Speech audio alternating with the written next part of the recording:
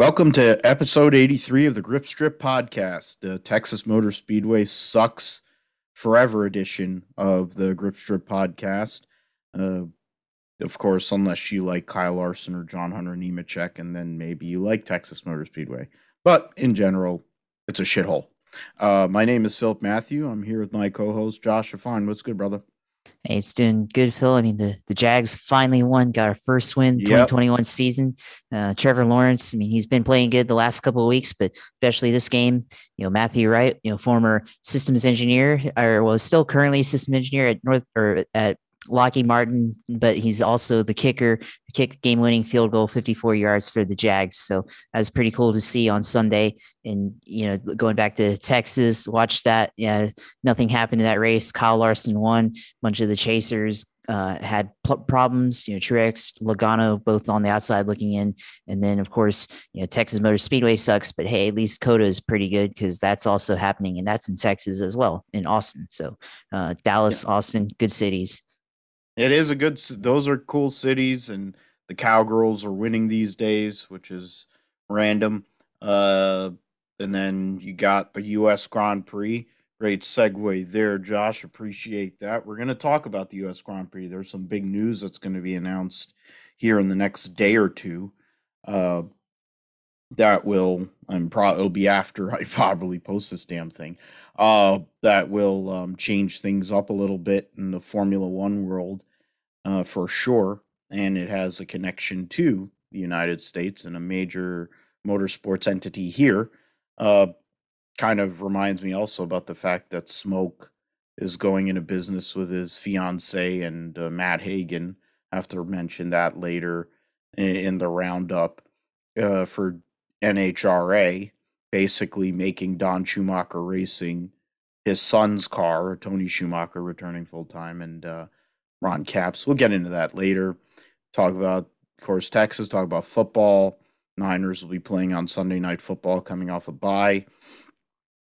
uh, U.S. Grand Prix, uh, motorcycle stuff, World Superbike, MotoGP, Cup and Xfinity at Texas or Kansas. They were already at Texas. Fuck. Then we have IndyCar and IMSA news came out today, last couple of days. So we'll kind of go into that too. And Josh's sim segment, we might get the algorithm out. Uh, I might have to find a standard deviation or something on how many laps Kyle Larson's going to lead on Sunday or some crap like that. It'll be him and Hamlin. Like, how many laps will they be in the top two? That might be a way to go with it.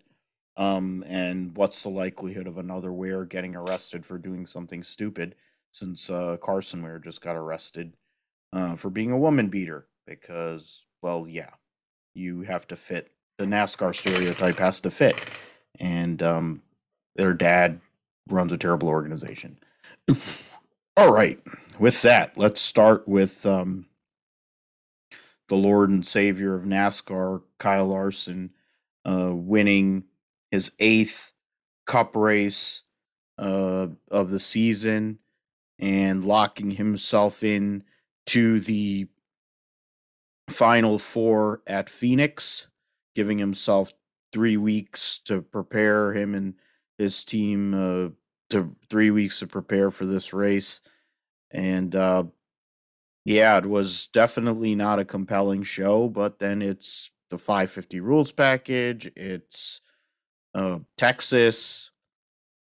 To be fair, the All Star race was proof of what was going to happen, and they ran another package that was with less horsepower, and Kyle Larson won like 17 of the 22 stages in that race. So, I mean, I think we already knew what was going to happen on Sunday before we got there, and it basically came through. It was a Hendrick, more or less a Hendrick benefit, because Kyle Larson, William Byron led 300 something laps of this race. What is it?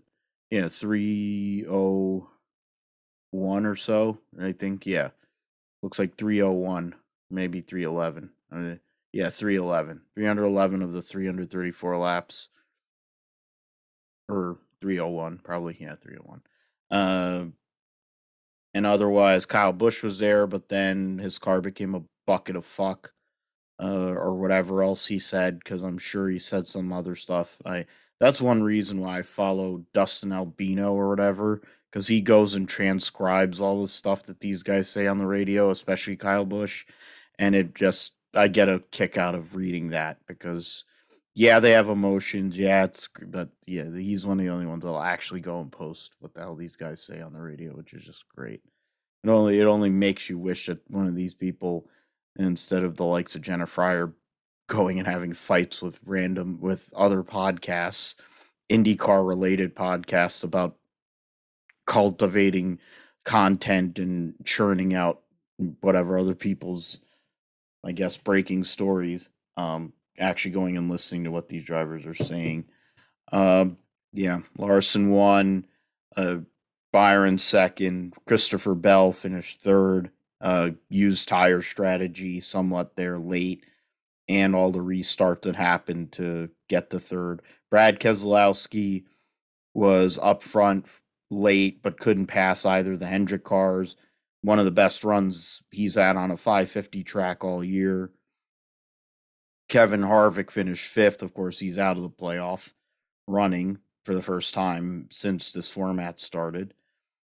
Ryan Blaney, Chase Elliott, Kyle Busch all still in, and they finished the top eight. Tyler Reddick was probably the third, fourth, top five car, ended up finishing ninth. Daniel Suarez gets a top 10, was involved in something we'll get into the guys that have been affected by their results at Texas, and he was a part of one of those guys.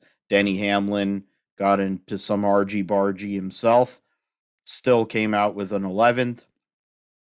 Other guys that actually scored stage points, Chase Briscoe scored stage points in both stages, had a much better car than where he ended up in 15th. He cut a tire because of Denny Hamlin stupidity, and finished 15th.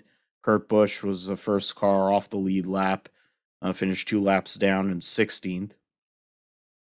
And that is that for Truex actually led a lap, but of course we'll get into him and Joey Logano having a rare engine failure in the NASCAR Cup Series. Used to be the norm, having guys blow engines and some of the other stuff that used to happen in 500-mile races, but doesn't seem to happen all that often. So Larson wins again. Josh, I really don't know what else to say about that, but other than, I guess, congratulations. He's going to Phoenix, and he's probably going to win the championship in 3 weeks' time, but, you know, whatever to me. Oh, yeah, I mean, Larson. Yeah, I mean, Larson's still showing that they've got it on 550 tracks, and probably likely contender next week this weekend at Kansas, and probably going to be the same thing there because it's another 550 rules package race. Although the Kansas 550 package seems to work for whatever reason at Kansas. We saw it last year, Logano winning that race, even though Kevin Harvick couldn't ultimately pass him. At least it was one of the better, at least somewhat palatable races that the 550 packages had. At least, Texas, the whole thing is messed up with it, the uneven banking or different banking on one side, and they took away the PJ1 or whatever, and now it's all messed up and everything, and it's hard to get a second lane to try to make a run because you can only really use the middle or the bottom, and when you have the middle and it works there, but then you can't get around the leader. The bottom works, but then still can't get around the leader, so there's just no real place, and you can't get up to the top either because there's no grip there. So they should just demolish Texas and start over, or maybe fill in the missing piece of track at Texas World and go race there. That's what they should do. If you watched Dale Jr.'s show Lost Speedways talking about the destruction and eventual demolition of Texas World, I mean, it's going to get demolished, but I mean, that's a better racetrack there as it exists right now. Put the missing piece of track in, and probably provide better racing than Texas Motor Speedway would. But I digress there. But talking about Larson, I mean, yeah, he's going to be a champion soon. Probably they'll just have to figure out Phoenix, and sure they'll have an opportunity there to probably win, and they'll be up there. And everything. I mean, don't know his Phoenix record is not not as good as maybe his mile and a half track record, but they'll be up front there. But for the rest of the guys, like Logano hasn't blown an engine since 2014, pretty rare. Like you said, that was his second year of Penske. That was the first year that he had to where he was really a contender as a champion or as a playoff driver. Ended up that year dropping the jack at Homestead. So I mean that was a long, long time ago. Feels like now. So not even really that long ago, to be honest. But shows you the reliability of the engines, but then also the demand for the engines. Of course, they've really, really got it down now to science, and you don't really see that thing anymore. And then, of course, Truex got taken out by Daniel Suarez, and I think it's probably just a racing incident, of course, but looking at it late, probably could have given more respect to Truex being a playoff driver, but Daniel Suarez is a small-time team, and he's a small time, not really small time driver, but of course outside of the playoffs and doesn't really have anything else to lose. So he's going to go for it there. And of course they get into each other, takes Truex out, and he goes from being locked into the playoffs, or at least for now, to being on the outside and probably needing a win or some really bad luck from other people. Good luck for him to be able to get back into it. So those two guys, pretty much the story there for the playoff drivers is who had really bad races and who didn't. And of course, I think another guy we have to talk about is Ryan Blaney, who've kind of been kind of quietly hanging around there in the top four. He's been up there in the playoff standings like this entire playoffs, and he's gotten his fair mention, I think, but I think people are probably underestimating the capability of that car compared to Hendrick and Gibbs. And I think if things play out, you could see Ryan Blaney up there battling Kyle Larson. And we've seen it happen before earlier this year at Atlanta when he beat him out to win the race there with a couple laps ago and that race, and could happen again at Phoenix or even at Kansas or something like that. So something to keep out or keep an eye on, because Ryan Blaney's hasn't really been known as a closer, but I think this season's starting to change the narrative on that one.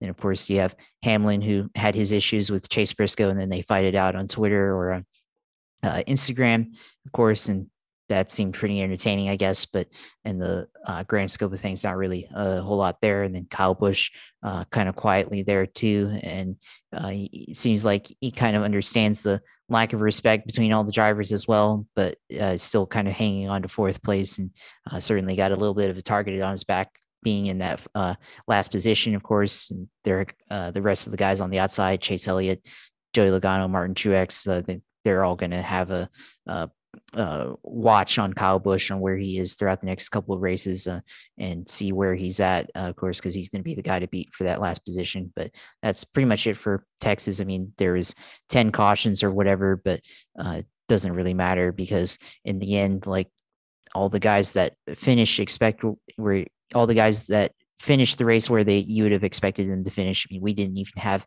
any picks for this race. I guess we forgot, but it wouldn't have really mattered. So that was Cup for Texas. Yeah, I think it worked out that we didn't bother to pick it because it's Texas. I've been outspoken to over the years with my my derision of the place. It's a shithole. It's a terrible racetrack. They've reconfigured it I don't know how many times. Goose just sitting there going and shooting pumpkins to make a jack-o'-lantern for his granddaughter tells you all you really need to know. This is the genius that everyone talks about as the number one promoter in motorsports.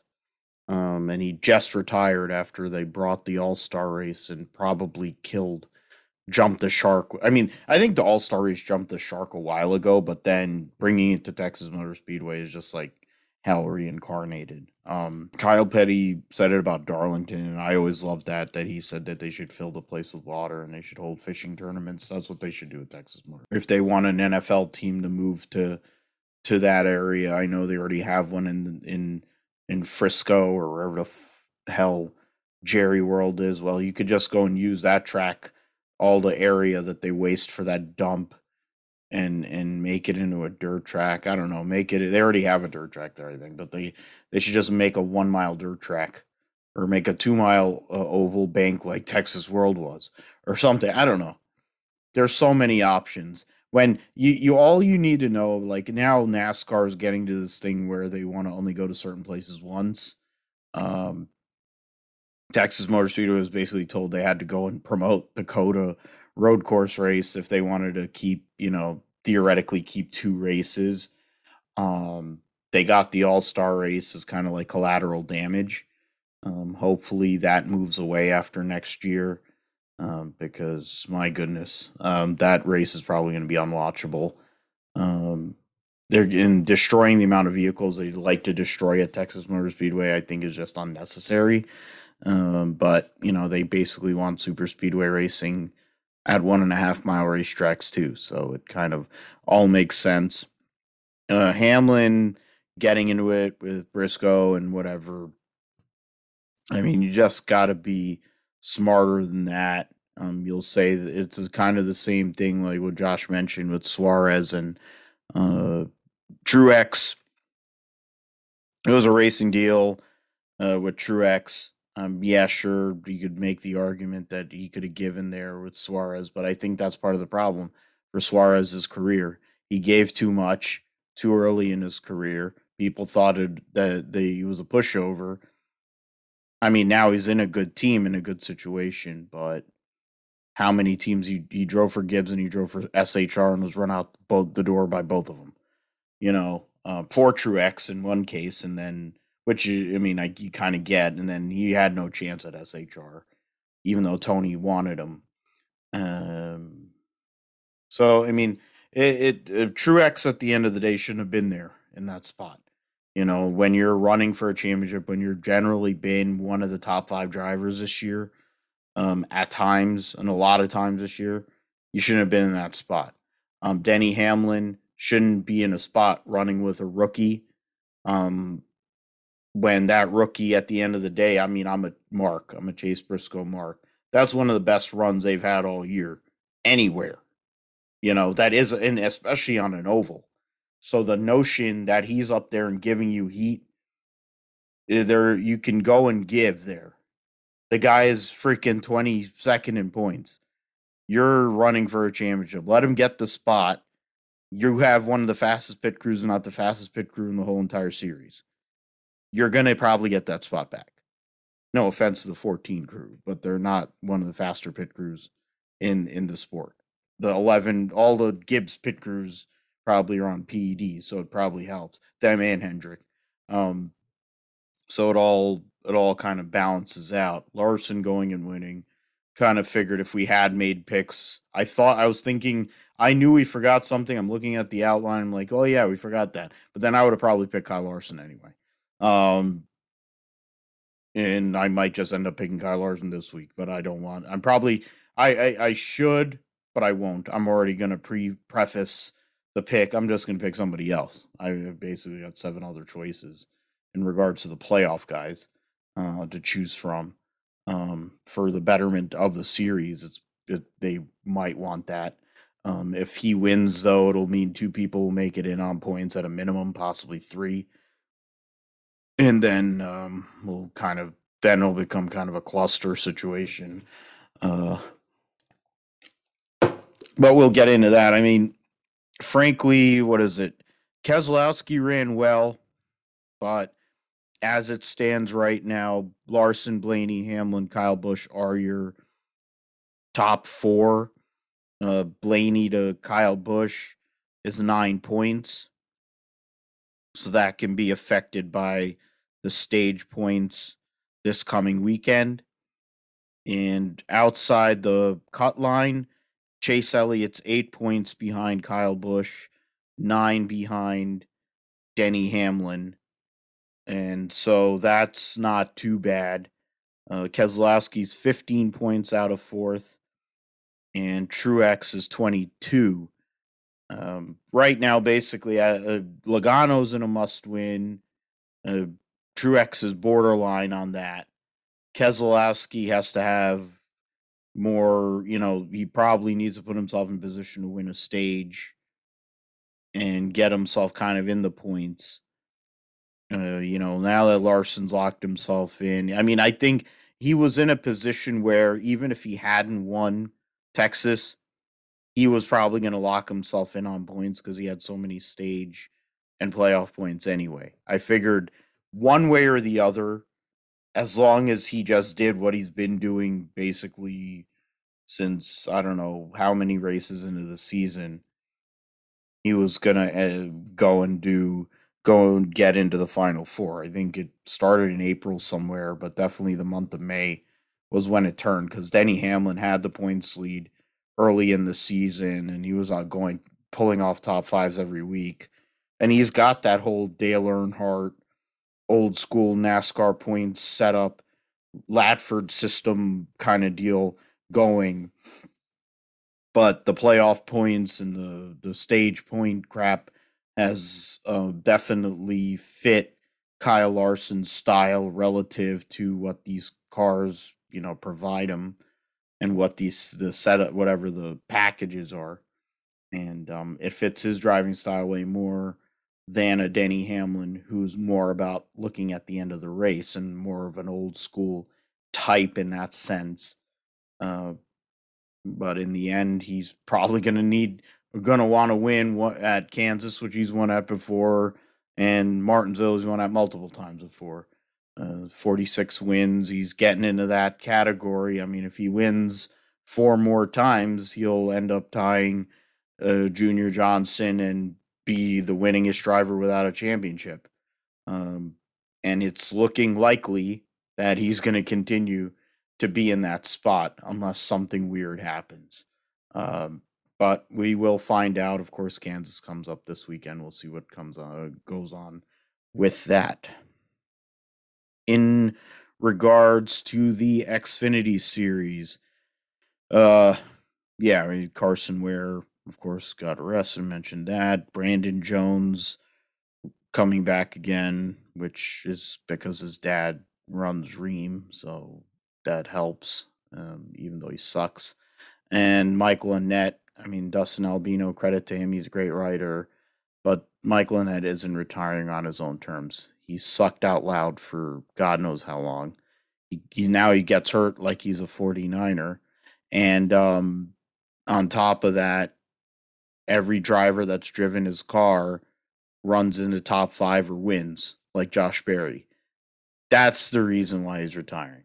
You want to do a solid to everybody. You want to go and show that you're doing it on your own terms. Go and come out and announce that you're going to go and sponsor Sam Mayer or go and sponsor Josh Berry full out for next year. I don't think Josh Berry's got a bunch of things going on with their sponsorship and Dale Jr. and all. So I figure that's going to kind of be a separate deal. But go and say, oh, yeah, Sam Mayer is going to drive the one car next year, which I think is what's going to happen now. Or hopefully they renumber at number 5 or something. Make it a number that they actually run. 8 cars because of Junebug, I get it. The 9 car, I mean, now because of Elliott, fine. Run the 48 or run the 5 or something. Run a different number. The 7 car, they should change that too, but then they have a lot of capital with whatever Brandt, but they should change that number too. Personally, I think there should, if you want to give continuity and connectivity to some of these teams, it doesn't hurt to have that. I mean, I think it would be the same way as changing if Stewart Haas and Biaggi stay in the Xfinity series next year, changing it to like 41 or 4 or I don't know, 14 perhaps. That might be a novel concept, but that's beside the point. John Hunter Nemechek, a guy who's going to be driving a truck again next year, precursor to probably coming back to Cup in 2023, I would say. And he wins an Xfinity race for Kyle Busch Motorsports, the Andes Frozen Custard 335. It wasn't 335 miles though, or kilometer or whatever. John Hunter gets a 10th win for the 54 car this year, and beats Daniel Hemrick in the process. So Daniel Hemrick's elusive first win is still left wanting. Uh, he led 92 laps. Hemrick led 55. Cindric, the defending series champion, of course, led 34, and his closest title rival, an AJ Allmendinger, led 13. So, when it comes to the people, you have Gagson was third, Allgaier fourth. You look at people who are likely that are going to be in this final four. Of course, the 22 and 16 are up there.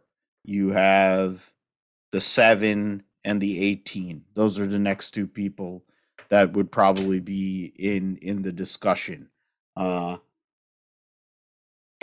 John Hunter came in there and won the second stage and ended up winning this race. And it isn't really that surprising the way he's run most of the year.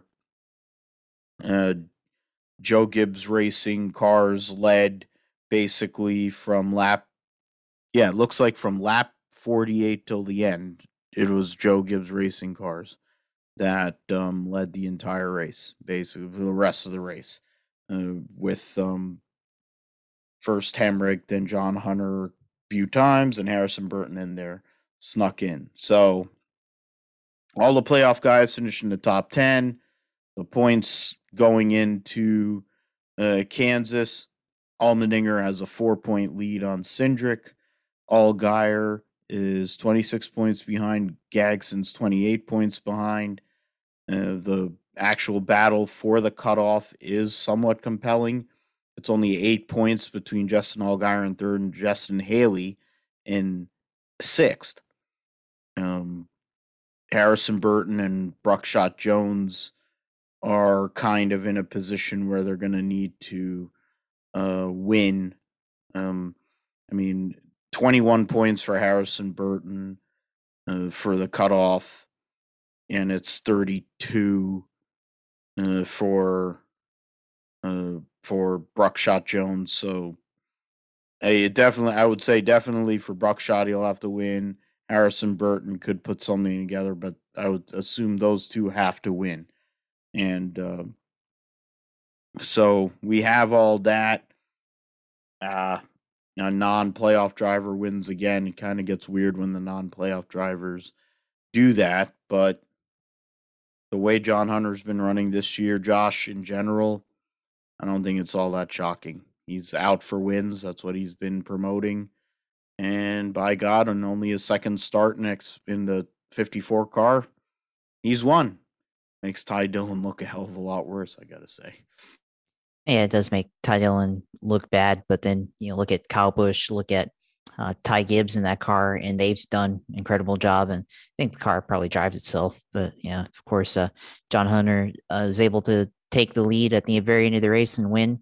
He wasn't quite up there at the very end, but then able to take 2 tires on the last pit stop, get ahead of everybody, and then pretty much just use clean air to his advantage for the most part. He did have to kind of race his teammate there, Harrison Burton, a little bit, but for the most part, he was able to hold him off there, and then able to build a 1 second lead on Daniel Hemrick, who had that lead before that last caution, and looked like he was last couple of cautions really looked like he was going to drive away from the field, but then ended up losing that opportunity to get that first win, of course. So missed opportunity again for Daniel Hemrick, and then John Hunter continued to dominate in the 54, basically the all-star car for the Xfinity series. But there was basically, Joe Gibbs Racing basically owned that race outside the first couple of laps there at the very beginning, the opening portion. But I think one thing you have to look at as far as the playoff goes, well, Daniel Hemrick is in 5th place, 2 points out of the cutoff. Noah Gragson on the last spot there.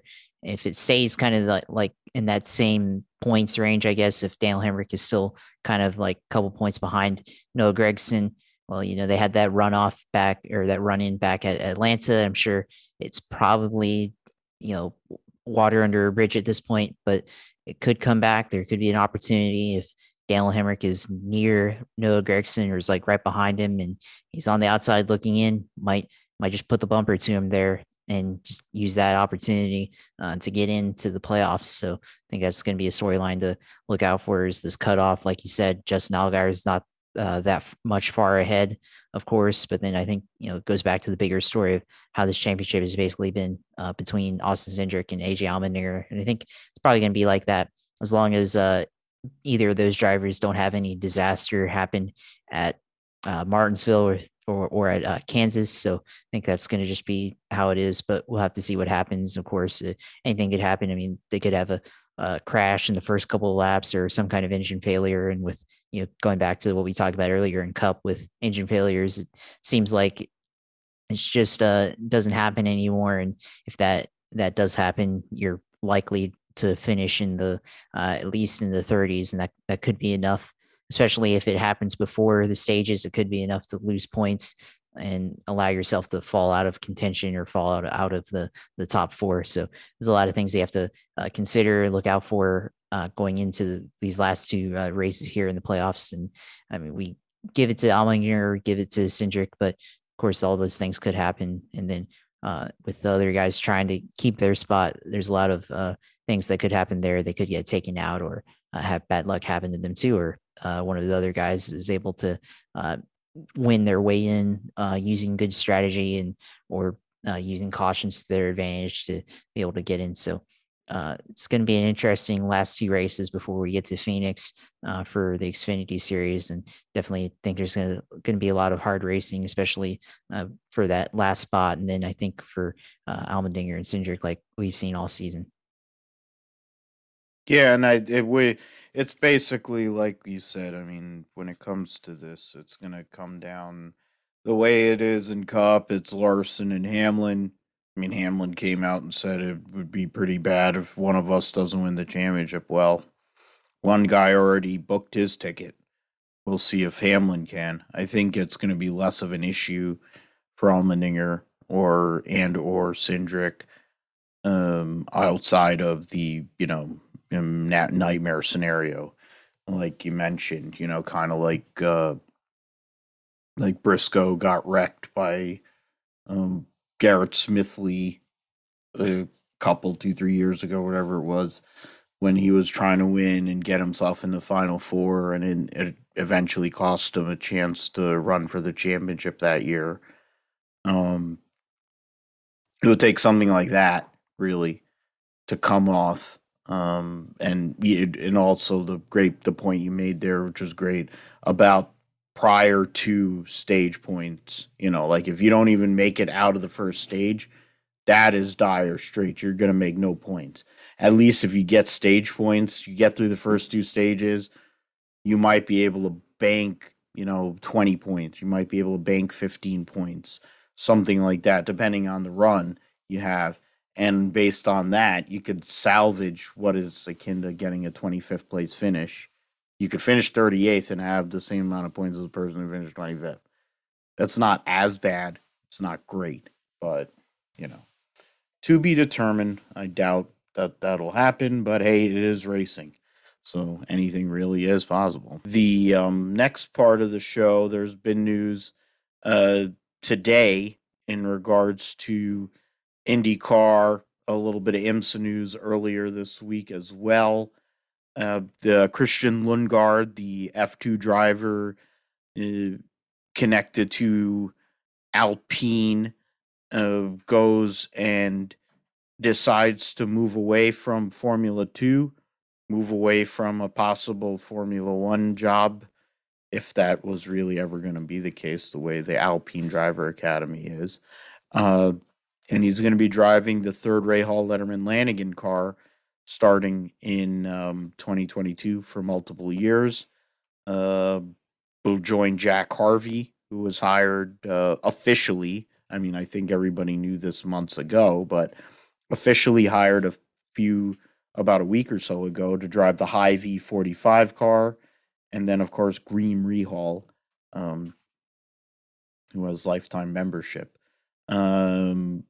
And then but for Harvey, the Hy-Vee deal, moving into that Hy-Vee car made it more likely, I believe, for a Lundgaard to get this ride because of the family money and other other sponsors he brings to the table relative to a Oliver Askew or a Santino Ferrucci, aka Root Beer Floathead.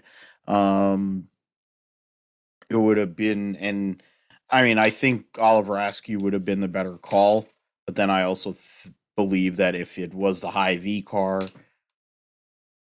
and no offense to Jack Harvey, I think he's a nice guy, and maybe he gets along with Graham, and that's probably part of it. But if Bobby Rahal was really serious about making this team come up to the level of a not, I mean, I don't know how you can really move yourself up to that level of a Penske or Ganassi when they've been that good for that long. Rahal, Letterman, Lanigan's had their moments here and there over the years, of more or less when Bobby was driving. There's a couple of years recently in the last like decade that, or half decade or so, where Graham's been there, but they're not a top echelon team. They're the next level. You know, they're not the big three. I mean, Andretti Autosport doesn't run well enough across the board to justify them as, but because they have four cars, we hold them as a big three. Colton Herta, at least for the next couple of days, is still an IndyCar driver. Um, and he's elite talent. And Alexander Rossi, even with all the crap that's gone on the last couple of years, is a high level driver. So, but in terms of Rahal, Letterman, Lanigan, what does this mean, Josh? You know, Lundgaard's a young guy. He made the Fast Six at the Indy, a second Grand Indy GP or whatever, the summer race, and had one test, showed up to Indy, never ran there before, put in the Fast Six, finished in the top 15 or whatever, as a debut. And they said because of all the data and all the I guess the feedback that played a big role. I'm certain that what I mentioned earlier played as much, if not as big of a role. But how do you look at Rahal, Letterman, Lanigan now going into this offseason, but getting into next season with now Jack Harvey in the fold, Lundgaard as a rookie with a multi-year deal, and Rahal, who, you know, of course, you know, has had great runs and hadn't really been able to pay him off. Indy road course in the May was one example. Of course, the Indianapolis 500, another one. There's other examples, but are they moving themselves into that conversation to be that next big team? Are they in that same role or line as Arrow or the McLaren team? I guess they are the McLaren team now. As that next tier, or are they trying to move themselves up to kind of contend with Andretti even, to look for that like third spot as a team to contend with in this IndyCar series?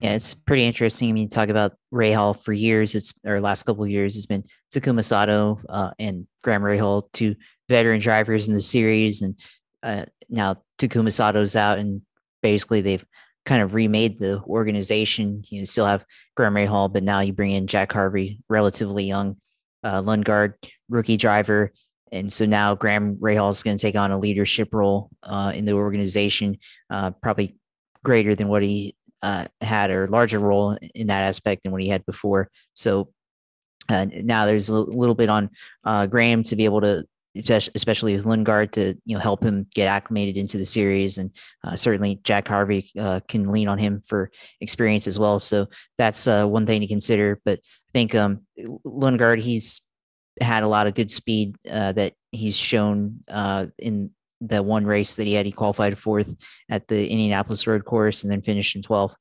which was pretty impressive for a start IndyCar, and had a lot of pace there. So definitely going to bring a lot of that raw ability and talent into the series. And I think for Rahal, I think if they're able to bring that type of success or type of pace to each race next year, I think they definitely can be in that conversation to be one of the top three teams in IndyCar.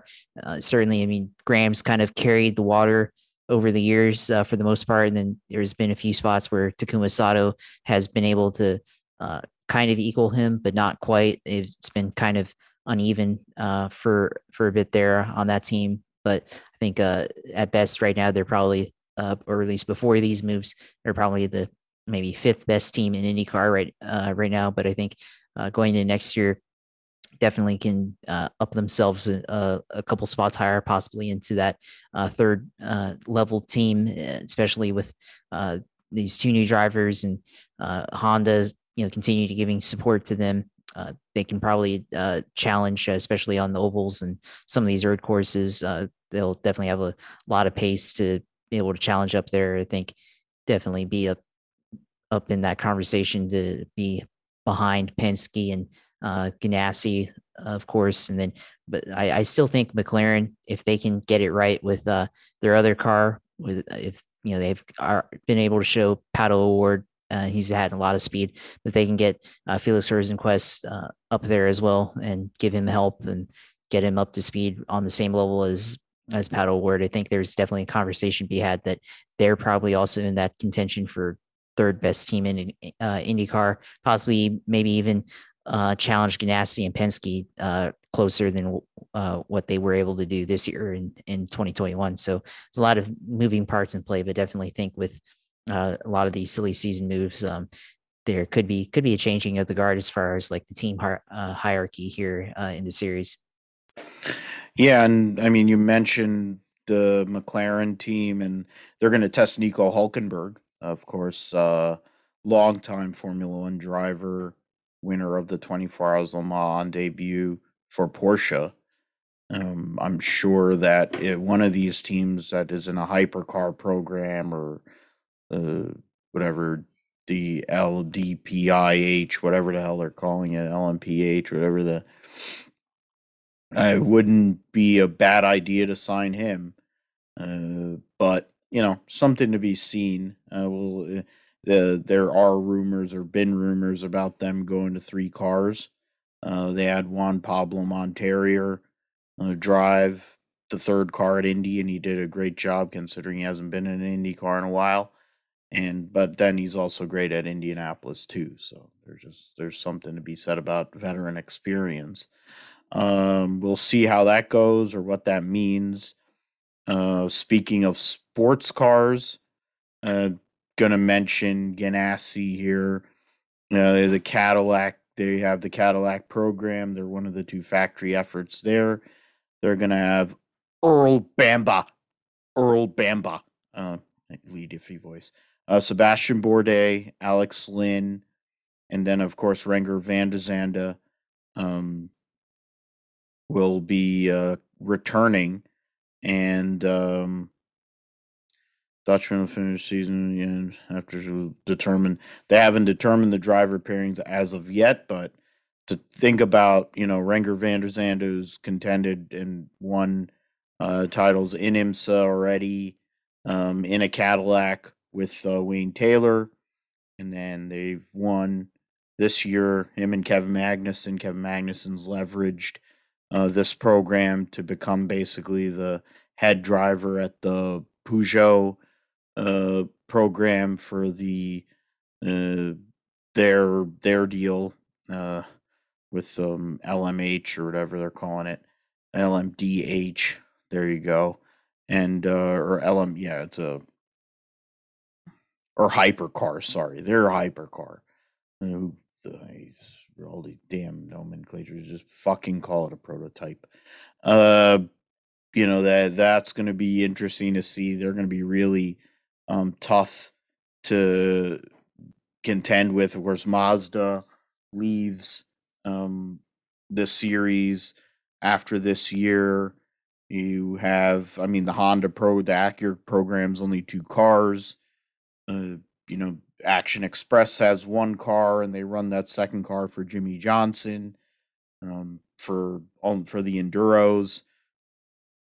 And then when you consider full season, it looks like Acura with with the Wayne Taylor Racing has a good chance to win the title, but to be determined. The Meyer Shank team will have Elio Castro Dash Neves of for Indianapolis 500 wins fame, defending IMSA prototype champion uh, last year with Dane Cameron.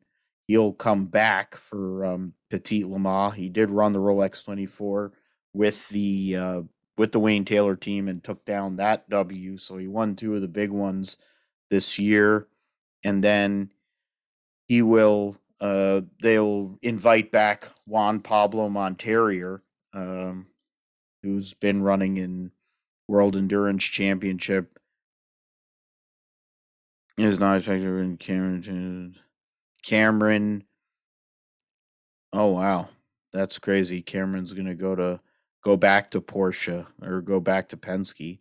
So Olivier Pla, they just basically sent him, and then oh, maybe that means we'll get to see Juan Pablo Monterior back here. That'd be cool. I didn't know that. Um, Six, yeah, and then well, pursuing so the bid farewell to WeatherTech Sports. Yeah, so okay, so there's a lot that I didn't even know about there, and that makes it kind of cool. And then because I'm a Juan Pablo Montoya fan, in general, it might be a precursor of what they're planning for the full season.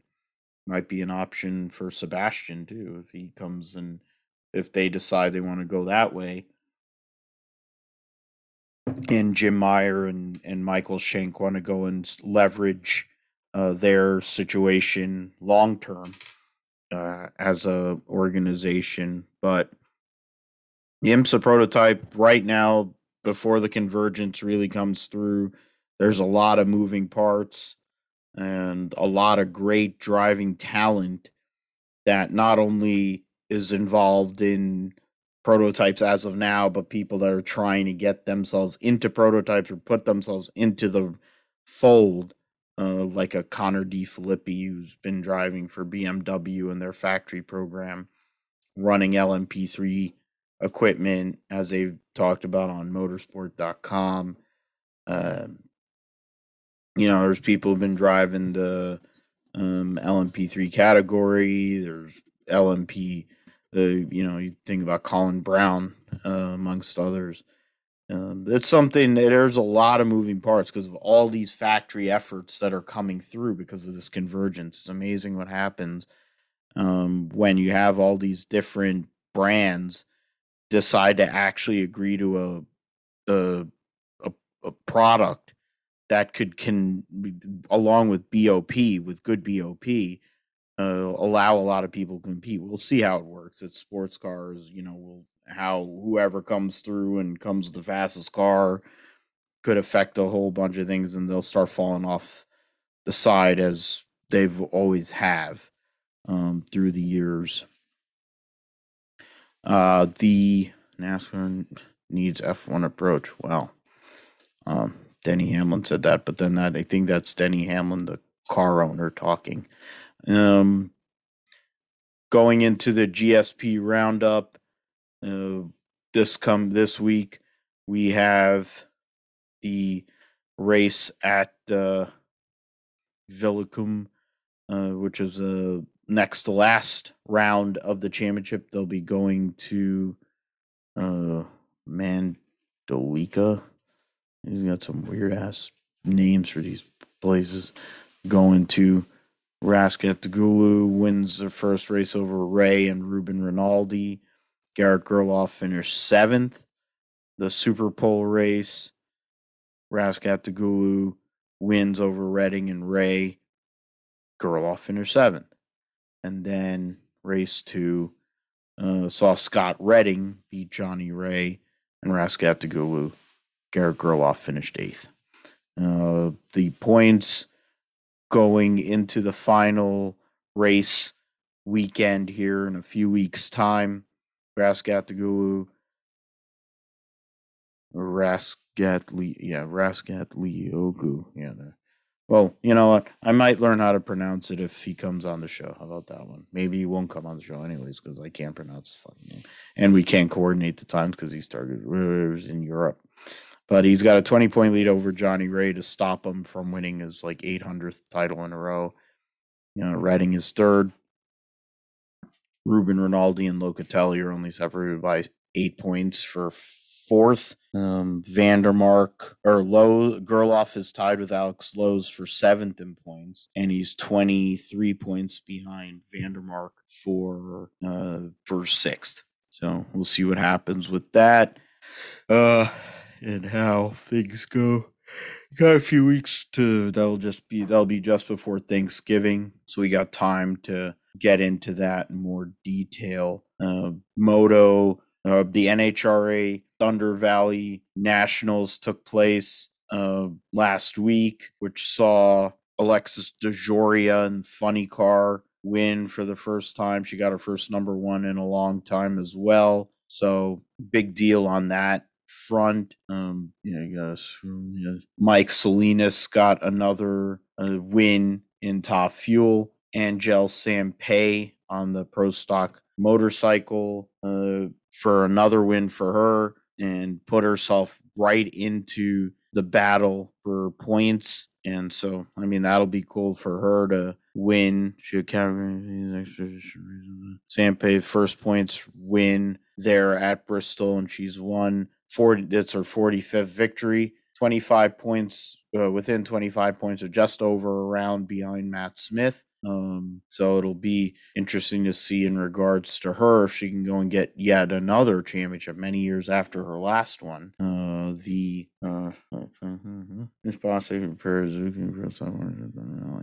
That's interesting.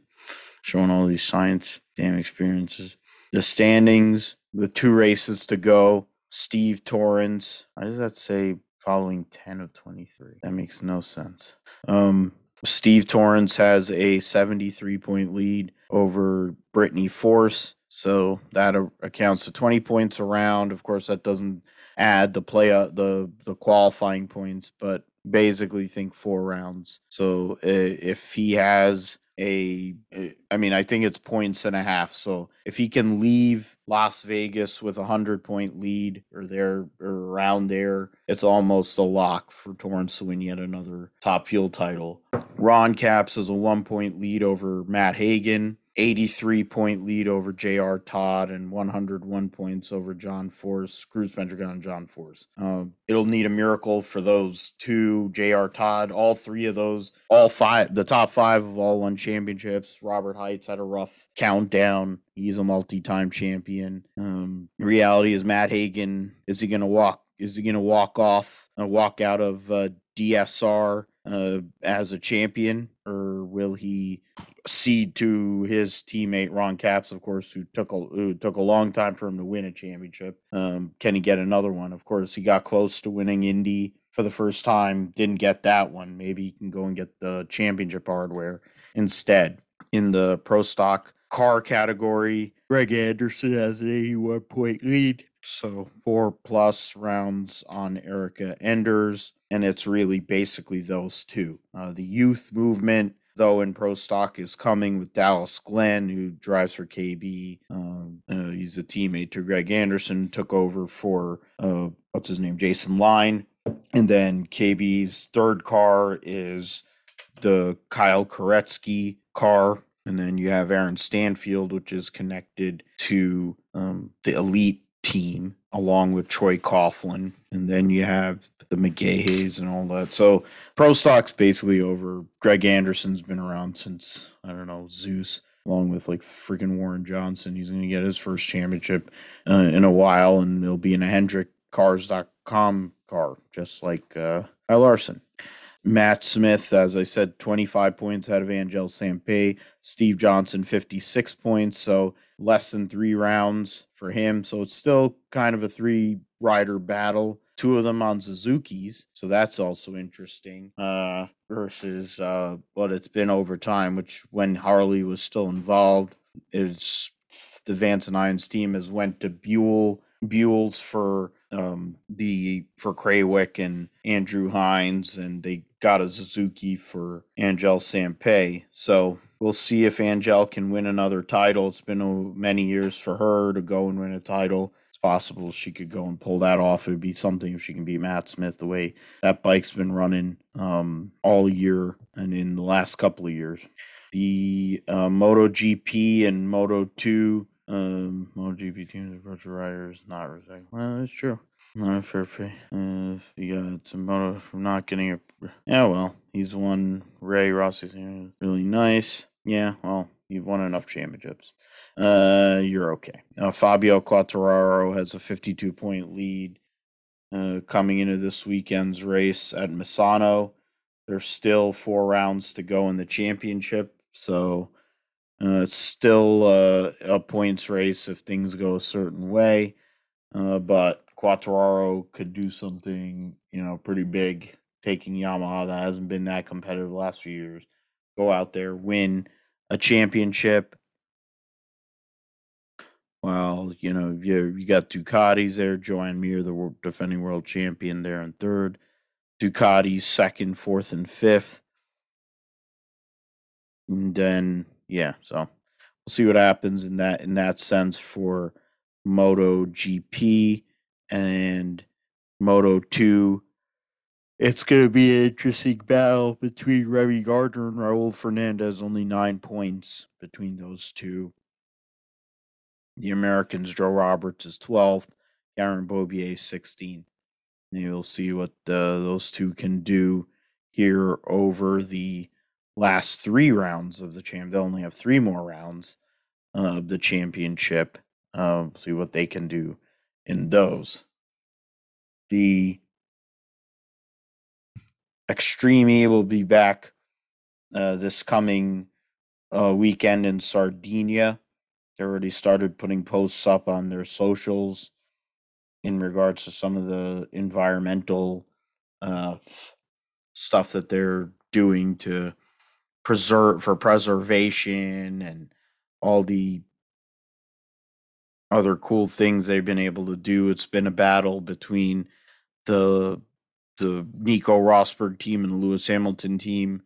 We'll see what comes of that, and we'll give you a heads up on what happened in Sardinia next week on episode 84 of the GSP. The W Series will finish their season this weekend at COTA with a doubleheader. As I finish that drink, Jamie Chadwick, Alice Powell are the drivers to watch. They have their points battle going on right now and locked themselves into driving again next year. Powell and Chadwick are tied at 109 points. So I guess it's simple. Whoever does better across those 2 races will be champion. Chadwick is the champion from a couple of years ago. The top 12 drivers will advance to the next year's series. The Betske Visser, who had the massive crash at Spa, is 12th, but she's not running, so it's really about Jessica Hawkins, Abby Eaton are at 19 points. There's, in the end of the day, Sabri Cook's the only one that hasn't scored points yet. Vicky Paria's won. There's opportunities even for them, and going from that, it's close battles like 20 points from 6 to 12, and then from 12 to is 18 points. So 12th to last is 18 points. So we'll see what comes of that. They'll be running at COTA, be a little bit rougher track. They'll kind of go and flow into what we see even in the W Series in that sense. On one hand, They're saying no F1 announcement is not expected during this U.S. Grand Prix. Texas-based timeline for negotiations and acquisitions extended on a defined point. That, in light of change of plans, the code of appearance by Andretti and one of the Alpha will not take place. So, okay, well, the reality is this: Michael Andretti is going to take over Sauber, or his consortium of people that he has with him are going to take over Sauber, and the likelihood that Colton Herta is going to move to Formula One is looking more and more likely, highly likely, because Kyle Kirkwood was driving the Gainbridge car at the recent test, and that's hedging for the fact that they were not going to lose a guy who has won at every rung of the road to Indy ladder. And if they had let him go, I think Roger Penske would have been like, okay, I'll make a fourth car for him. Chip Ganassi would have been like, whatever, Jimmy, we go and call Carvana and say we need him. Like Alex Palou would have been like, oh crap, I have to drive with him. Like Scott Dixon, like, oh, okay. That's how good Kyle Kirkwood is.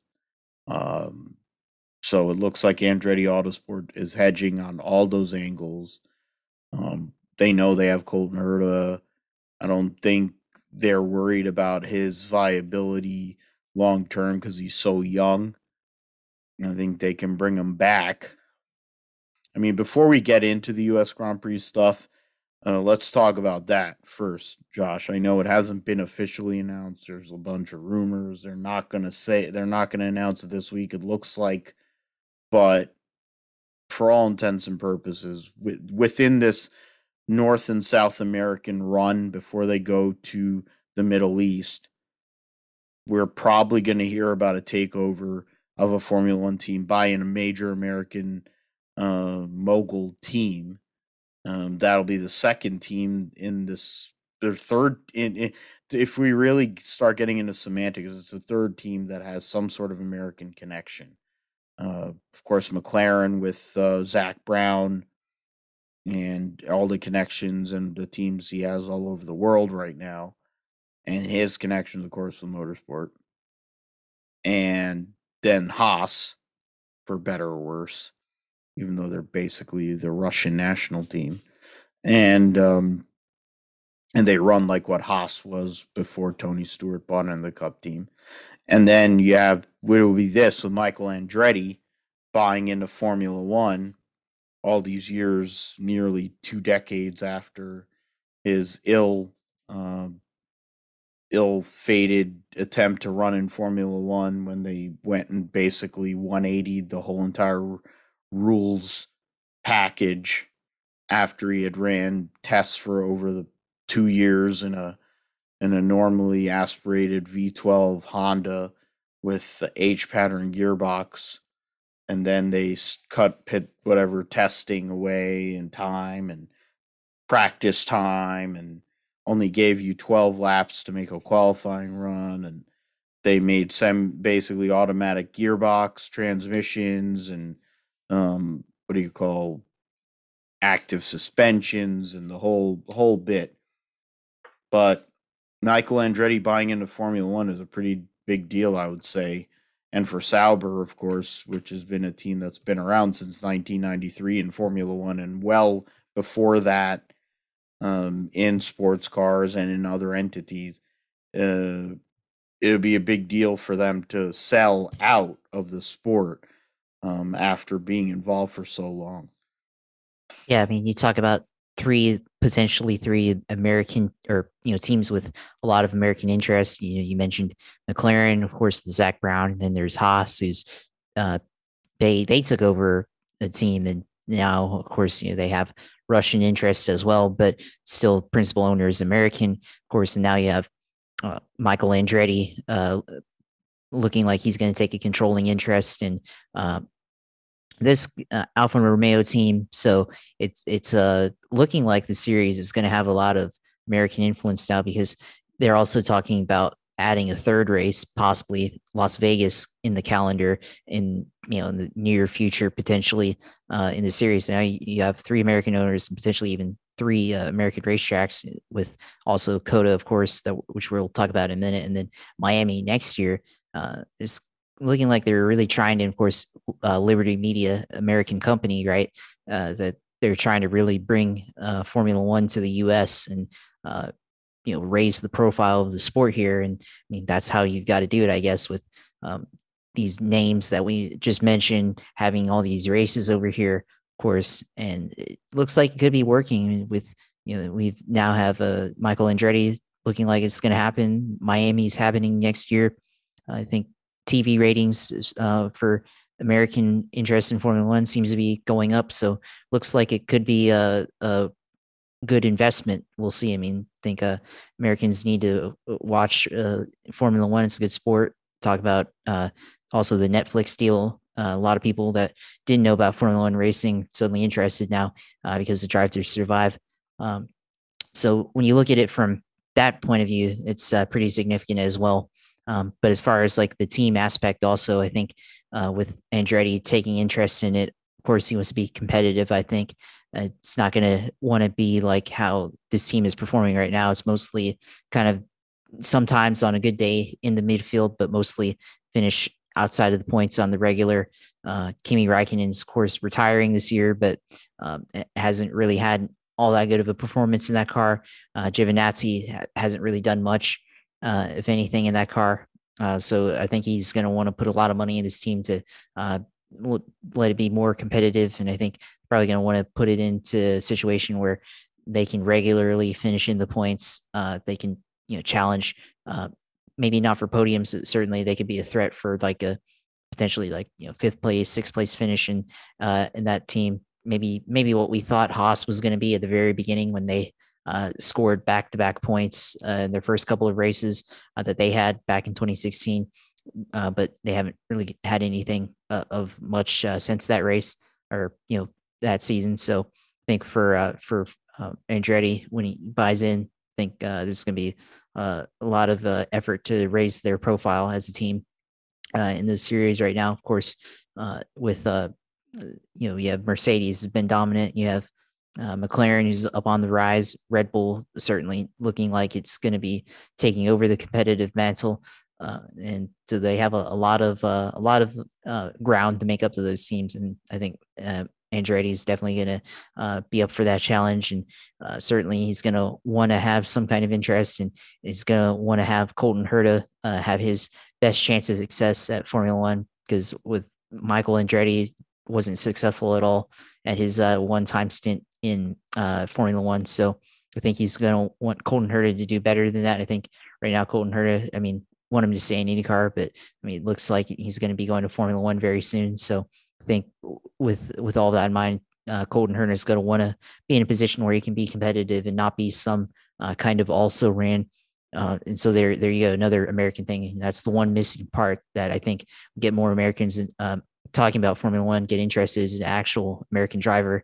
And Colton Herta, I mean, he's not like the biggest. I mean, he is the biggest name I think right now in IndyCar racing overall, but of course, still a lot of Americans don't know him. But I think if they can market him right and everything, if Liberty Media and ESPN can promote him right to the audience, I think you'll get a lot of traction. So that's the other part that's missing here is an American driver, and certainly don't want an American driver to just be an also ran. I mean, that's what Alexander Rossi was for the most part, just never got into a good ride. And then, of course, finds himself driving for Andretti in the States.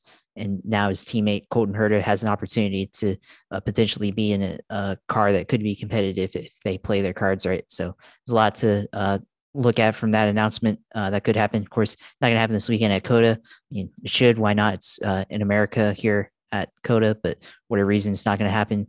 Colton Herta was supposed to test in practice on Friday, but that's not also going to take place either. So we'll have to see once his much anticipated test is going to take place and how he's going to do in that car, how his speed is going to be compared to Giovinazzi, compared to Räikkönen, and even probably the rest of the field of where he'd place and get a taste of what it's like to drive a Formula One car, and certainly what fans will see from him, what media will see from him, and his ability to race in that type of car. Yeah, and his dad, of course, Brian Herta, many years back, tested for Paul Stoddard and the Minardi team. Paul Stoddard, it was European Minardi, whatever the hell they called it. His daughter bangs out Toto Wolf. So it'll be something as it stands right now. More than likely, it's going to be a brand new lineup at this Sauber team. It'll be Andretti, whatever they're going to call it. This team's going to have a brand new lineup. You have likely Colton Herta, and then we don't know who the other person's going to be. There's been lots of rumors. I mean, Giovinazzi is there, but there's the Nick DeVries, the Formula E champion, is an option. Guan Yu Zhou, the Chinese driver from the Alpine Academy, which is part of the reason why Christian Lundgaard is in IndyCar now. There's other guys within the Alpine Academy. There's Ferrari connected people that it's not a Ferrari drive anymore. I wonder about power units, if they would go to Renault, perhaps, with the Andretti switch, because Renault doesn't have a second team. Mercedes has a lot of teams, so I have a hard time believing they're going to go and supply another one. Ferrari, the Ferrari situation isn't as competitive, of course, outside of the actual team. Maybe he keeps the Ferrari connection. Of course, his father, Mario, famously did drive for Ferrari, not only in F1 but in sports cars in his great career. I think for Michael, whatever we can get into it when it comes to what happened to him in Formula One. But he was a great driver, won over 40 IndyCar races, and he's built on an amazing team here in IndyCar, and then branched out into all these different entities, whether Rallycross or, now Formula E. They announced a new crypto company is sponsoring them because they're losing the BMW factory support. And then you have, supporting racetracks, and there's all kinds of stuff that they're doing, promoting and stuff like that. So they're going to bring a new energy to the sport, to Formula One, in regards to cash. We'll see what new sponsors they can get in there. Having Colton, who has run in Europe, understands the European way. His dad has prepared him to be fair. His dad has prepared him to do this. Are they going to be competitive next year? I have a hard time believing they are. Haas has had a whole year to basically say, oh, we're going to go for 2022. And I have a hard time believing they're going to be competitive. The form, I think the reality is the form guide. We'll get more into it later in the winter. We'll probably have some guests on, some people that have been on, and some collaborations to kind of discuss. But I don't think it's going to be as extreme as 2009. I just have a hard time believing that. But who knows? Before we get to the new rules changes and all that, we've hashed out to a good extent what we think is going to happen with the Sauber Alpha Slobber team. But talking about the present, we have a great Formula One championship battle with Max Verstappen and Lewis Hamilton. Lewis Hamilton has been dominant at Circuit of the Americas from the moment they came onto the schedule in 2012. And he's been great at the U.S. Grand Prix, period. He won the last U.S. Grand Prix at Indianapolis, and he won the first U.S. Grand Prix at COTA, and he's won multiple races at COTA. But then he's also gotten picked off by Kimi Räikkönen. The track is very rough, and the MotoGP people, the guys were all whining. So I can only imagine what the car guys are going to be feeling. do you think that this suits? Does this give Red Bull a better shot with the track surface, or does this fit right in the hands of, you know, the 100 win guy, the guy who's won 7 world championships and is trying to retake the points lead going into, uh, the next couple of races before they go out into the Middle East?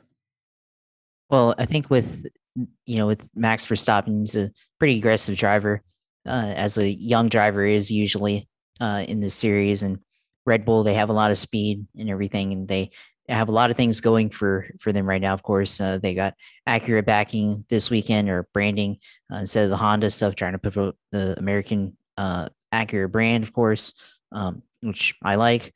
Acura driver here, but I think for on the other hand, you have Mercedes and Lewis Hamilton. They've got a lot of experience behind them, of course, the 100 wins. But for Lewis, I mean, he's pretty aggressive as well. But I think being someone with a lot of experience, he knows how to pace himself in the car, I think. And with Verstappen, I think with the worn out track surface, or certainly a track that's a lot rougher, could come back to bite him. Maybe at first builds up a big lead, but wears out the tires too fast and loses pace, and then Lewis Hamilton's able to pick him up, get back at him and take the lead. And so I think that could potentially happen. Lewis, maybe they don't have as much pace, so save it on the tires, and they're able to use a better tire strategy by taking softer or harder tires at the beginning of the race, and then potentially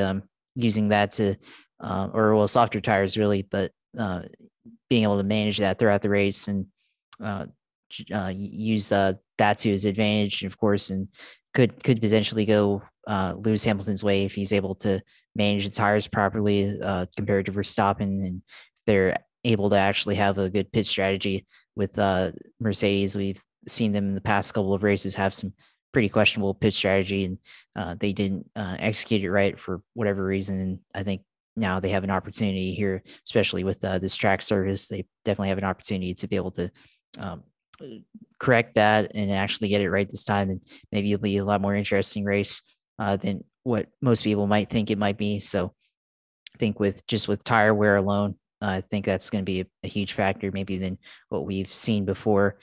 Maybe we see something like how back at Silverstone last year, Lewis Hamilton, of course, limping back on the last lap with blown out tires. Maybe we see that with Max Verstappen if he drives it too aggressively, pushes it too hard. It could be what pretty big sight to see. And I think with all that in play, it's going to be a very interesting race for sure. I think for Max, he's got to be able to be aggressive, but then they've got to be able to pace themselves. And I think Lewis, with their car not being on the same level, I think they're going to be maybe a little conservative, but it's going to play right into their hands. So we'll have to see what happens. Yeah, I think at the end of the day, we'll see what free practice provides us on Friday. This battle's going all the way to the end of the season at Abu Dhabi, no matter what happens, really. Now that they've gone to their fourth power unit, they've both taken their grid penalties. It's back to okay. Every race, it's going to be a straight up fight now. They're not going to have any issues with, additional penalties, I would hope. It kind of makes me feel like F1 should basically, if you're going to keep on adding these effing races, you should add a power unit, especially with all the changes that are coming into 2022. Because I think engine penalties and grid spot penalties are one of the dumbest things that exists, and almost cost Alex Palou a championship in IndyCar. In the end, unless you're doing, I mean, they can't find money, because in the end with Formula One, there's a lot of money, and in IndyCar, they don't give any money in the purses. So, but grid spot penalties are just idiotic, especially to the lay person trying to explain it to them, trying to watch motorsport for the first time, and how that can affect a championship. I mean, the point you made about Mercedes strategy, they need to they need to clean that up. The pit stops, I think, are basically now equal. Um, the things they've done to slow down pit stops have hurt Red Bull to a point, and have assisted Mercedes to a point. And if Lewis is able to put a qualifying together, of course, this has been the best year of Max Verstappen's career in regards to qualifying. If he can get the pole and actually get a start, I mean, he can get a pole. The Mercedes drivers have been god awful starting races. They need to get a start. Um, I mean, Silverstone was one of the only times this year where Lewis has gotten a good start, and then we saw what happened. But the reality is, if you can't get a good start, it's the same for a lot of these other series anymore. You're going to be screwed. And even at Coda, with how difficult the first sector is, with all the S curves and tightness and all that, um, second sector is a long straight. Then you have the third sector with a lot of more Mickey Mouse section leading out into the start finish. You have to be able to have a car that has balance. You have to have a car that's going to be able to ride the bumps well. And I think that opens things up, and that probably that goes and falls into Mercedes' hands. They don't have the fastest car. Red Bull does. They have had to run more downforce for a lot of the year. They have the best driver. No matter what anyone wants to say, Lewis Hamilton has the stats to prove it. And this is a track that he's been great at. Um, we'll see. Personally, my bias aside, I feel like it's a Lewis weekend, but it wouldn't shock me if it went the other way. Before we go into the midfield battle and other people we may see as possible contenders for not only a good points but a podium, who do you think, Josh, as the winner this weekend at the U.S. Grand Prix at Coda? I think it's going to be Lewis Hamilton. I think this is a critical point for him in the championship. And I think for Max Verstappen, they have a lot of pressure on them as well. But I think this track fits Lewis a little bit better. And he's definitely won at this track in the past. Max hasn't won yet at Coda. So he's probably going to be a little bit more aggressive trying to win at America. But I think for Lewis, he's had experience this track before winning, and I think it's going to play into his hand. So I think, especially with we talked about earlier with the rough track and potential tire wear, I think it's going to be Lewis's race to win. So two picks for LH44 this week. We'll see how that comes off. I would like to be able to say that we picked that when I go on the Grid Talk podcast this weekend for the recap. But in regards to who else we need to look at this coming weekend, battles up front is, of course, the biggest deal. But you have the likes of Sergio Perez between this weekend and, of course, Mexico coming back to the calendar for the first time in a couple of years. Home game, bringing Red Bull, driving a Red Bull, I'm sure is going to be a big intensity. There's a lot of fans. You have McLaren. Daniel Ricciardo is going to get to drive the Blue Goose.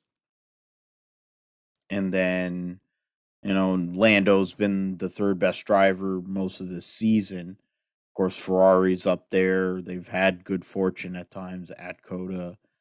And then other people, Pierre Gasly. There's people we have to look at. But what are you thinking? Before I add my thoughts, what are you thinking, Josh, in regards to people we need to look for outside of course, the battle between Lewis and Max? Well, I think you start off with McLaren. I think especially with Daniel Ricciardo, as you mentioned, he's going to be driving Dale Earnhardt's stock car. at COTA, which is going to be pretty exciting to see. But also, I mean, he considers America with his second home with Austin. Been pretty good for him as a track. He's posted good results there. So pretty interested to see what Daniel Ricciardo is able to do this weekend. If he's able to finish better than his teammate Lando Norris, and is able to finish well within the points, at least a top five, that would be pretty interesting to see. I think Lando Norris also has got to be able to get back on track to try to get to third on the podium for the point standings, and also probably podium in the race, falling a little bit behind Valtteri Bottas there. Of course, got his first win of the season previously in Formula One. So I think it's going to be interesting for McLaren. Also, got to talk about Alpine, Fernando Alonso, another driver that fans here in the United States been pretty familiar with last couple of years, of course, with his stints at the Indy 500 and dabbling with the American fan base there. It's definitely earned my respect. A lot of other American fans respect, and has posted a lot of solid finishes for the Alpine team. So look to see what both him and his team at Esteban Ocon are able to do at this racetrack this weekend if they can score points. Of course, you mentioned Ferrari as well, which they've had success in the past with both Vettel and Raikkonen winning at the U.S. Grand Prix. But then I think also let's look at the other Red Bull team. Pierre Gasly has been the best driver, of course, for that team this whole year, and also going to be carrying the Acura branding there too with Honda, of course. So I think for that team, do they finish in the points? Are they competitive relative to the rest of the midfield? You know, does his teammate Yuki Tsunoda, does he have a good showing here at this race going into the US Grand Prix? He's had a pretty rough rookie of the year or rookie year. So I think for him, if he's able to improve upon his results that he's had this season, that's going to be interesting to see. So I think this race is going to be throughout the whole field, whether it's Max and Lewis up front or the midfield, McLaren, Ferrari, Alpine. It's going to be pretty interesting to watch. Yeah, there's definitely a lot of people to look at in regards to uh, this race this weekend. I think after this weekend, it's kind of a little bit more status quo, especially uh, the at Mexico and then also Brazil. Oh, South Autodromo Hernando Manos Rodriguez. Yeah. Rodriguez. Yeah, thanks, man. And then the Brazilian Grand Prix, of course, in Sao Paulo, and then three Middle East races, which will be on billiard table, smooth tracks. Of course, Qatar will be the new one, kind of a wild card. But all the Middle East tracks are kind of in the similar vein in regards to kind of characteristics and the like towards what we'll see. So it yeah, we got all that. Yeah, Saudi's a brand new track, and of course Qatar, brand new track.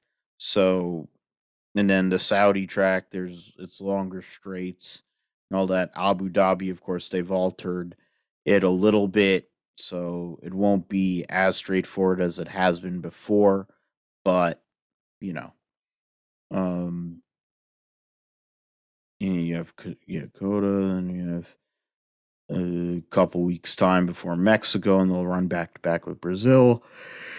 And they'll actually run three in a row. They're going to run Mexico, Brazil, and Qatar 3 weeks in a row, which is insane. But yeah, in regards to the drivers and constructors standings, I'm curious to see what Valtteri will do. Um, oh, I forgot about that he's actually signed with what will be Andretti Autosport next year. And he'll have a American teammate in Colton Herta. But that'll be interesting to see with that. Lando Norris, I think he has a recovery weekend this weekend and gets back closer to. He's basically in a situation where it's going to be very hard for him to come back to get third, but trying to stay ahead of Sergio Perez, go and give himself a shot. I think he'll have a good weekend this weekend. I also think Charles Leclerc will be up there in his battle with Carlos Sainz. They're only a half point separating the two of them. It'll be interesting to see what those two are able to do at Coda. Of course, Ricardo's just going to be gassed up because he's in the Goose. Gasly, um, been running well most of the year, and Fernando Alonso has got the respect of so many coming to America, and running well there will be a good deal for him. Curious, Vettel has had great moments at Coda. It'll be something to see what Aston has to show, and George Russell prior to showing up in a Mercedes next year for the first of two U.S. Grand Prix they'll have next year. What he'll be able to do in Williams. The NASCAR Cup and Xfinity series will be running at Kansas this coming weekend. I'll send it to you, Josh. We'll go and start with the Xfinity series and what you're. Who do you look at as your pick for uh, the win at Kansas this weekend? Ty Gibbs is in the 54. Sam Mayer in the 8. I'm trying to look at other people if there's any major changes. Moffitt, yeah, he's still in 02. Bailey Curry's in the 15. Jordan Anderson will actually drive the 31. Dylan Lupton in the 26. Patrick Emmerling, modified star from the Northeast, will be driving the 23. And, well, yeah, Carson Ware is not going to be racing this weekend. They'll probably be putting somebody else in that car. And, yeah, who do you look at, Josh, to win and maybe stand out in regards to the points drivers? Maybe it is a points driver, so I'll probably stand out by itself. Well, I think in this battle that we've had this year with Austin Cindric, AJ Allmendinger is kind of taking the edge so far in this battle. I mean, it was earlier in the season, it was Austin Cindric, but basically since the summer he's kind of fallen off, but he's still there. Just it's been Allmendinger who's consistently been ahead of Cindric so far. But I think this race for Austin Cindric to try to get back in it to give him a little bit of positive momentum going into Phoenix. It's definitely lock him in here. So I'm going to pick Austin Cindric. He's had good history on the mile and a half tracks in the past. Should have won Kansas last year, I think, when they raced in the summer. And that was one Brandon Jones managed to fall into his lap there. But I think for this race, it's going to be Austin Cindric taking it. I think they've got the pace to be able to win with their car. So go ahead and pick him for this weekend in Kansas. I'm gonna go and pick AJ Allmendinger. I think he's had a great year, kind of a career year in regards to stock car racing for him, being an open wheel guy. And for Cindric, going with you, it's like he already knows he's driving the 2 car next year. It would be great for him to win 2 consecutive titles, at least for his resume. But I think I'm kind of wanting to see the celebration if AJ Allmendinger wins this championship, because I'm not sure how functional he'll be, or how many weeks he'll need to recover from the celebration, akin to what his buddy Michael Shank needed weeks to recover from all the celebrating he did winning the Indianapolis 500 with Elio Castro Dash Neves. Uh, I would say though that Ty Gibbs, who's gonna lock up the ARCA title this week, he'll probably be somebody to look at as well for the win this weekend. Going into the Cup race on Sunday, the Hollywood Casino 400. The reason why they have two races because Brian Fance owns that casino. And in regards to the drivers, all the playoff drivers, of course, in top eight, I figure, I mean, it's easy to say Kyle Larson, but I'm going to go out on a limb and I'm going to say Brad Keselowski. And it's not a fandom thing. No, he's I'm won at just, Kansas in the he's won at past. Kansas multiple times. His first win in the two car was in his second career win, was in a race at Kansas in 2011. And that was a fuel mileage race with him and Paul Wolf. Kind of makes me think I should have picked Joey Logano because, of course, he won this race last year. But the I'm looking at what happened last week and how they ran, and it would be something to see Brad get in now that, and if they were to get in with two 750 races coming up, where the Penske team has been very good this season on the 750 racetracks, albeit, Ryan Blaney has done work on both. Or no, he's done most of his work on 550 stuff, but um, it would be something cool to see. I kind of want that to happen to justify me watching the race. Um, I would say also in terms of a wild card pick, Tyler Reddick's the guy. At some point, it has to happen.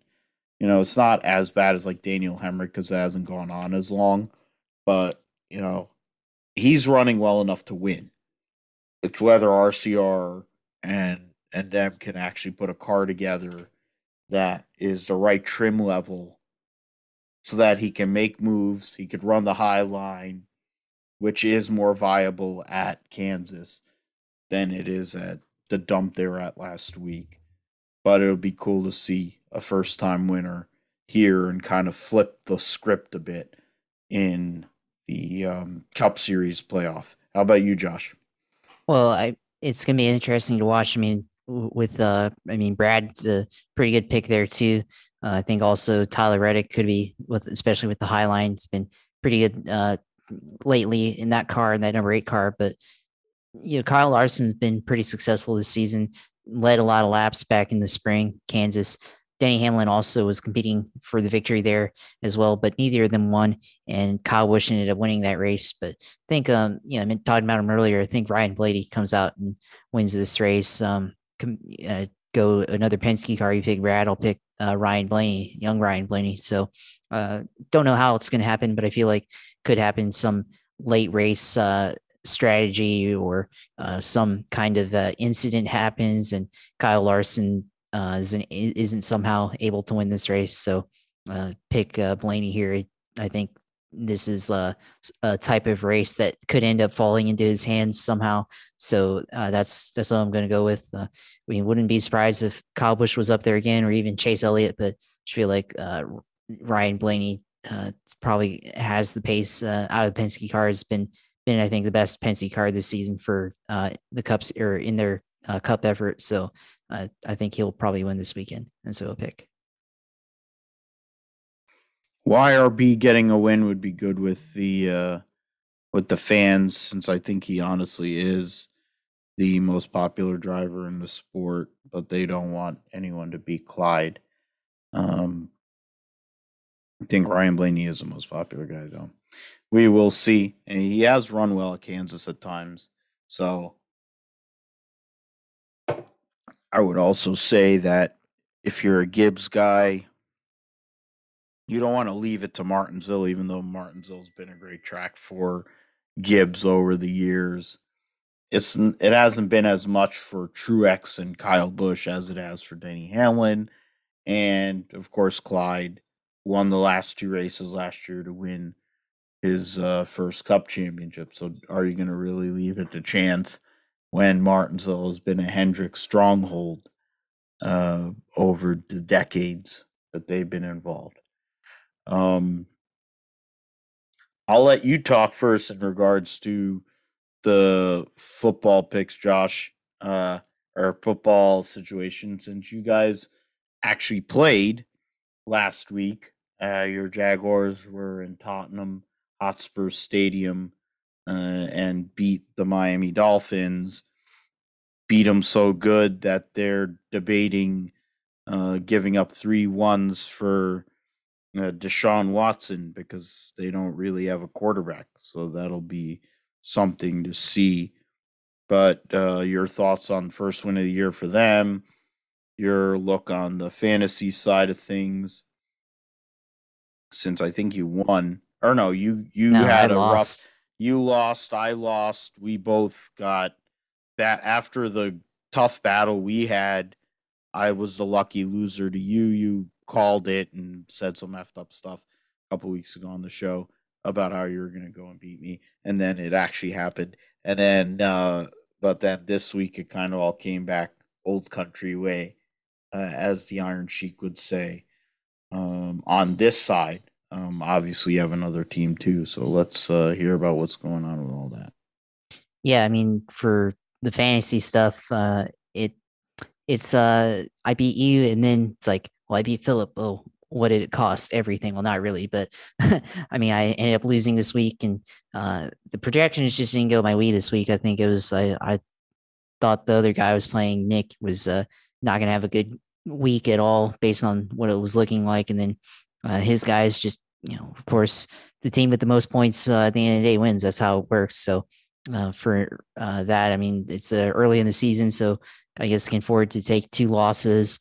But with the way this thing works, I mean, Wilson's already at 6-0, so he's looking like he's going to be the front runner for this coming up, and you're going to have to play him. And if you lose to Wilson, you only take 1 loss or 2 losses. But then if you lose to him now, it's like that's 3 losses, and that puts you in a tough spot for seeding for playoffs. So I mean, luckily this week playing Professor J, your friend Professor J, aka the Gringo Mandingos. So I mean, it's looking like that could be a win, but can't guarantee anything. Of course, he's 0 and 5, 0 and 6 to start the year now. So that's not pretty good for him. So gonna have to work some waiver wire here as I got some guys on the bye week. So got to adjust my lineup for that for people around the bye week and cut some guys that aren't playing but aren't good, and then there are guys that you're gonna have to bench just to keep them on the lineup and everything.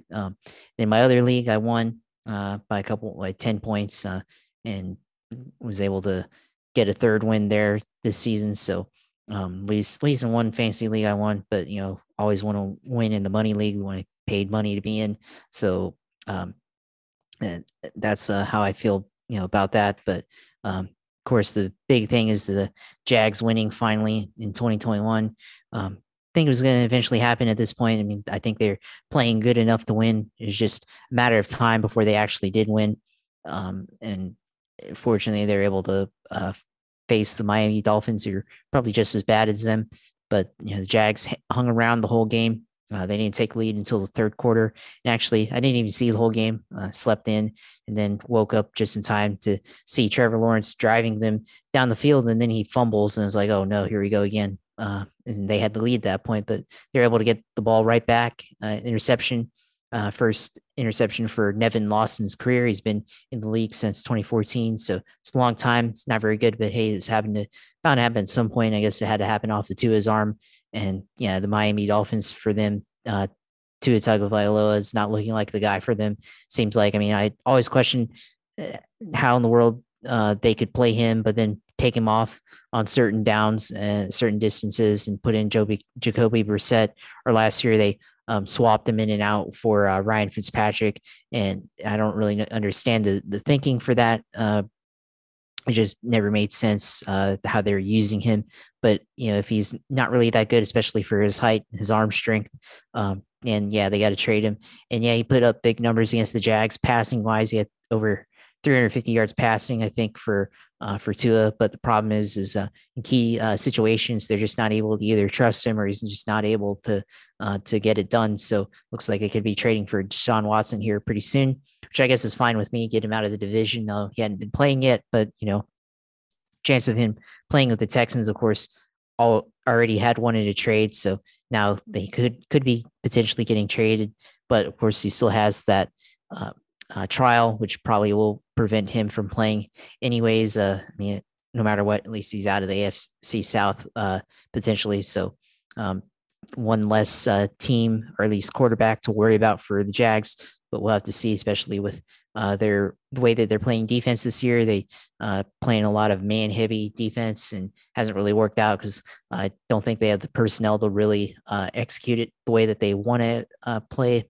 because they seem to give up the underneath throws a lot and they're susceptible to pick plays by the other offense. So that's something I want to see them improve upon if they can figure out a way to scheme up the defense so that those plays are mitigated somehow.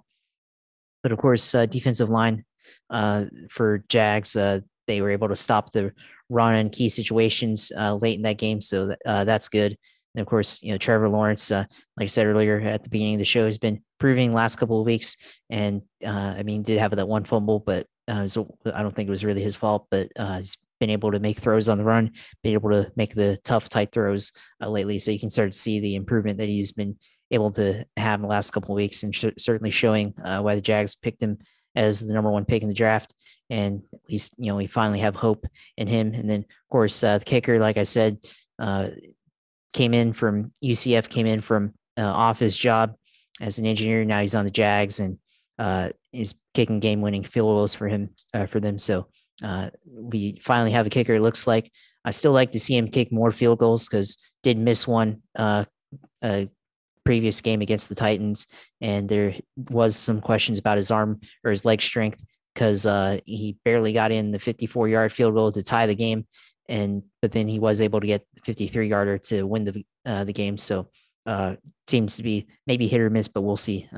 Certainly, there's time to be able to improve the leg strength and kicking ability. I mean, he's able to kick 60-yarders and 70-yarders on his own, so I'm sure eventually he'll translate into games. But we'll see what happens, but looks like maybe there's a little bit of positive. Yeah, Urban Meyer still making mistakes. They went for it on fourth down when maybe they shouldn't have and didn't convert and left points on the board on that. So something that I want to see improved, but I think maybe for the most part, maybe now that they have win and some confidence, they be able to actually manage the game better and certainly play better. So looks like maybe positive times coming for the Jaguars. Yeah, it'll be good for you guys. It's been a while where you've been able to actually have something positive to say after that AFC Championship game in New England with Bortles and company with that great defense, which has basically all been traded to the rest of the NFL. Um, be nice to see Jacksonville competitive instead of being like England's team. They aren't going to go in. They can't beat Duval, and they can't go and take you guys over and act. And they're not going to be into it the same way as they are into soccer, or cricket, or any number of other sports, tennis, or whatever. Uh, so, I mean, at least you won. Miami, they go and pick up Deshaun Watson. I don't think it fixes them because they got a lot of problems in general. They don't, for as good of a team as they may have been last year, they were flawed and they still do have those flaws. And whether it's Tua behind center or Deshaun Watson, who's been sitting on the couch, it's hard to make up for all those deficiencies with the offensive line, with the defensive line not being able to make stops. It's kind of like the Washington situation where they have all these big names, but they don't have. They have the worst defense in the NFL. Um, you have to be able to make stops. If you can't make stops, then what do you expect to happen? Um, the Niners play on Sunday night, coming off a bye. Jimmy Garoppolo is going to be back. Trey Lance is going to be out with his knee issue um, because Kyle Shanahan tried to get him killed a couple weeks ago. Garoppolo against Carson Wentz doesn't sound like the most appealing matchup. I agree, but Wentz was able to go toe to toe with Lamar Jackson more or less and make him work for it, make it honest.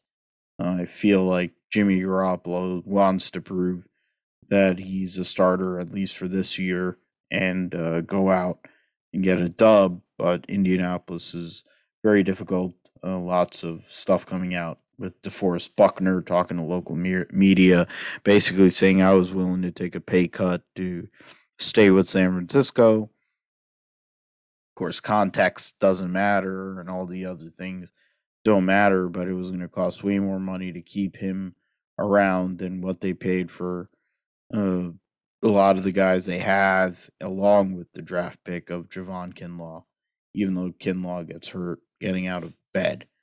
I think the Niners win the game because Indianapolis is flawed, but I think the Niners have less flaws. The difference is Jimmy G has to play well because the running game has not become consistent enough to carry them like they did a couple of years ago. They have too many other players behind that. We'll see though. I lost last week. I lost last 2 weeks in fantasy, but I'm not overly concerned. It's early enough. It's first half of the year. If it was, week 13 or whatever, I think it would be a little worse. Or week 14 and then going and frying in fantasy is probably not a great look. So we'll see what happens. This week I'm playing Joe, who is the defending champion of the league last year, and I've had to make some moves. I made a trade with Vic, trading Robert Woods for Elijah Mitchell. People could accuse me of it being a homer move. I look at it in regards to what the Niners are, and they need him to do work versus, the other running backs, for example, like the Miles Sanders, who's not being used on every down and all, and they don't really know what their identity is. Javonte Williams is in a timeshare with one other person or with Melvin Gordon, so it's hard to take off and do what you have to do unless something weird happens. So we'll see what happens with all of that going into next week before we crown somebody the way that Dennis Green wanted us to crown people. Josh, it's your time. Talk about sim iRacing and the bit, and let us know where you're at and what's going on. Yeah, this week, Indy cars at Auto Club Speedway, California Speedway is one of my favorite racetracks to race on with IndyCar, and really any of the cars on iRacing. It's wide, it's fairly flat, but you can use it's fast, and you can use the high line pretty well, and that's what I've been trying to do with the IndyCar.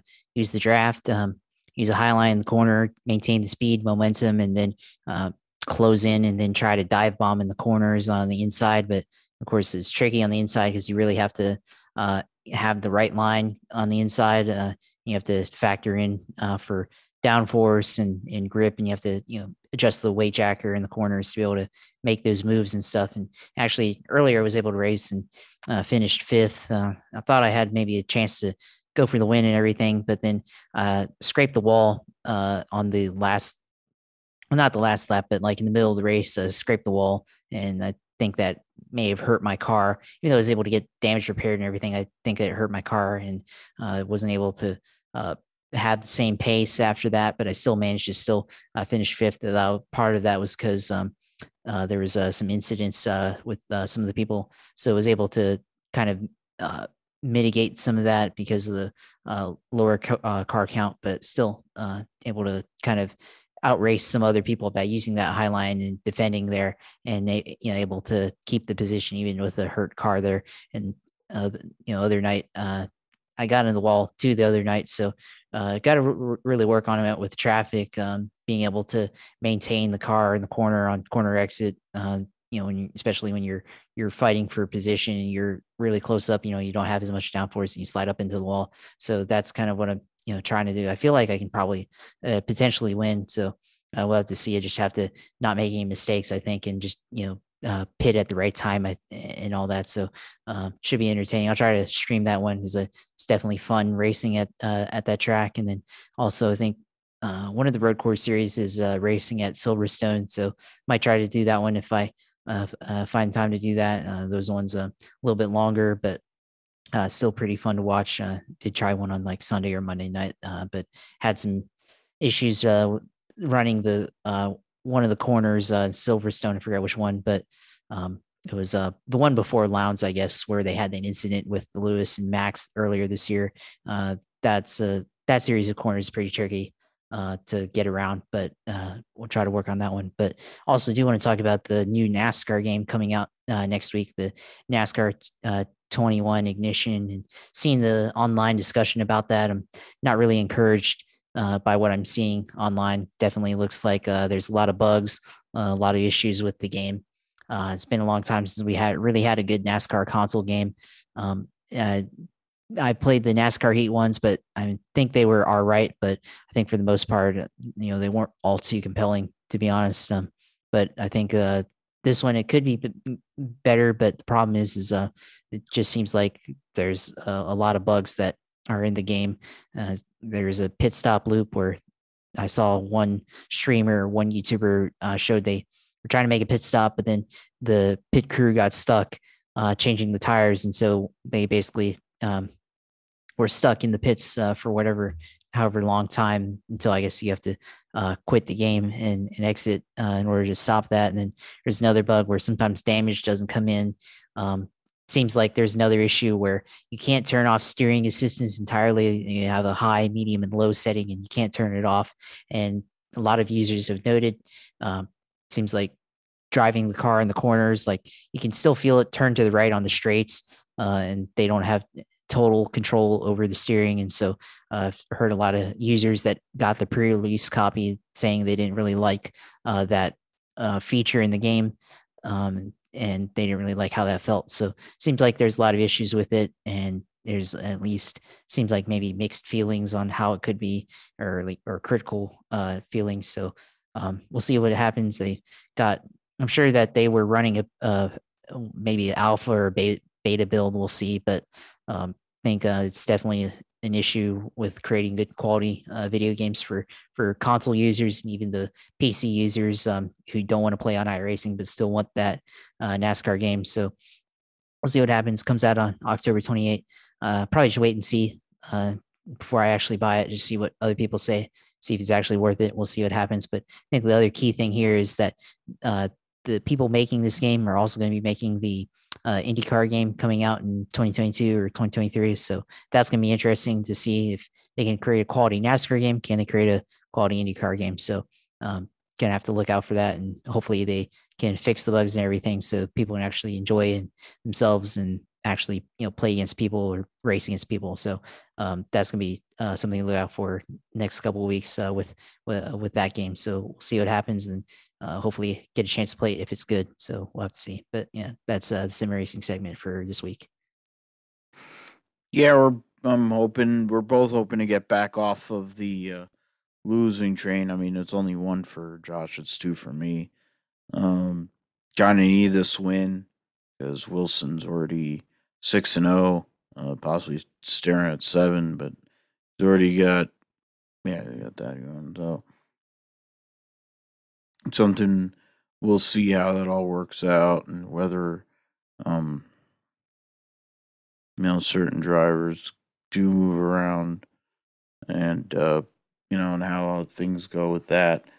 Um Yeah, we'll go and finish with the ads in a whole bit. You can follow me at Philip G. Matthew on Twitter, Philip G. Matthew 28 on Instagram. Our show's at Grip Strip Pod on Twitter. I'm getting out of the show close. Sorry. I am in the show close. God. And we're on Amazon Music, Podbean, Google, uh, Google Podcasts. You got Apple Podcasts, Amazon Music, Spotify, Podbean, Pandora. We're also on Spotify, Radio, Stitcher, TuneIn. We're in a bunch of places working on others to go and promote us and our brand. How about you, Josh? Where can we find you? Yeah, as always, watch the video game stuff at Twitch TV/UCLR2. So have all that video game content and iRacing content mostly. So definitely let you know when I'm on there, and especially this week, California. I feel like got a chance for a win, so we'll see what happens. Watch me on there, and then of course on Twitter, follow it at JP Huffine. Talk about football, racing, and all that stuff, and definitely enjoy the discussion on there. So that's where you can follow me. All right. So with that, we thank you for listening to the Gripster podcast today, tonight, whenever you listen to it. Thank you for the listens. Thank you. Please download and subscribe and give us a like if you can. Either way, though, we appreciate you for listening to us and giving us some part of your day to go and hear about racing and football and other sports that are going on. Thank you for listening to Gripster Podcast. Goodbye.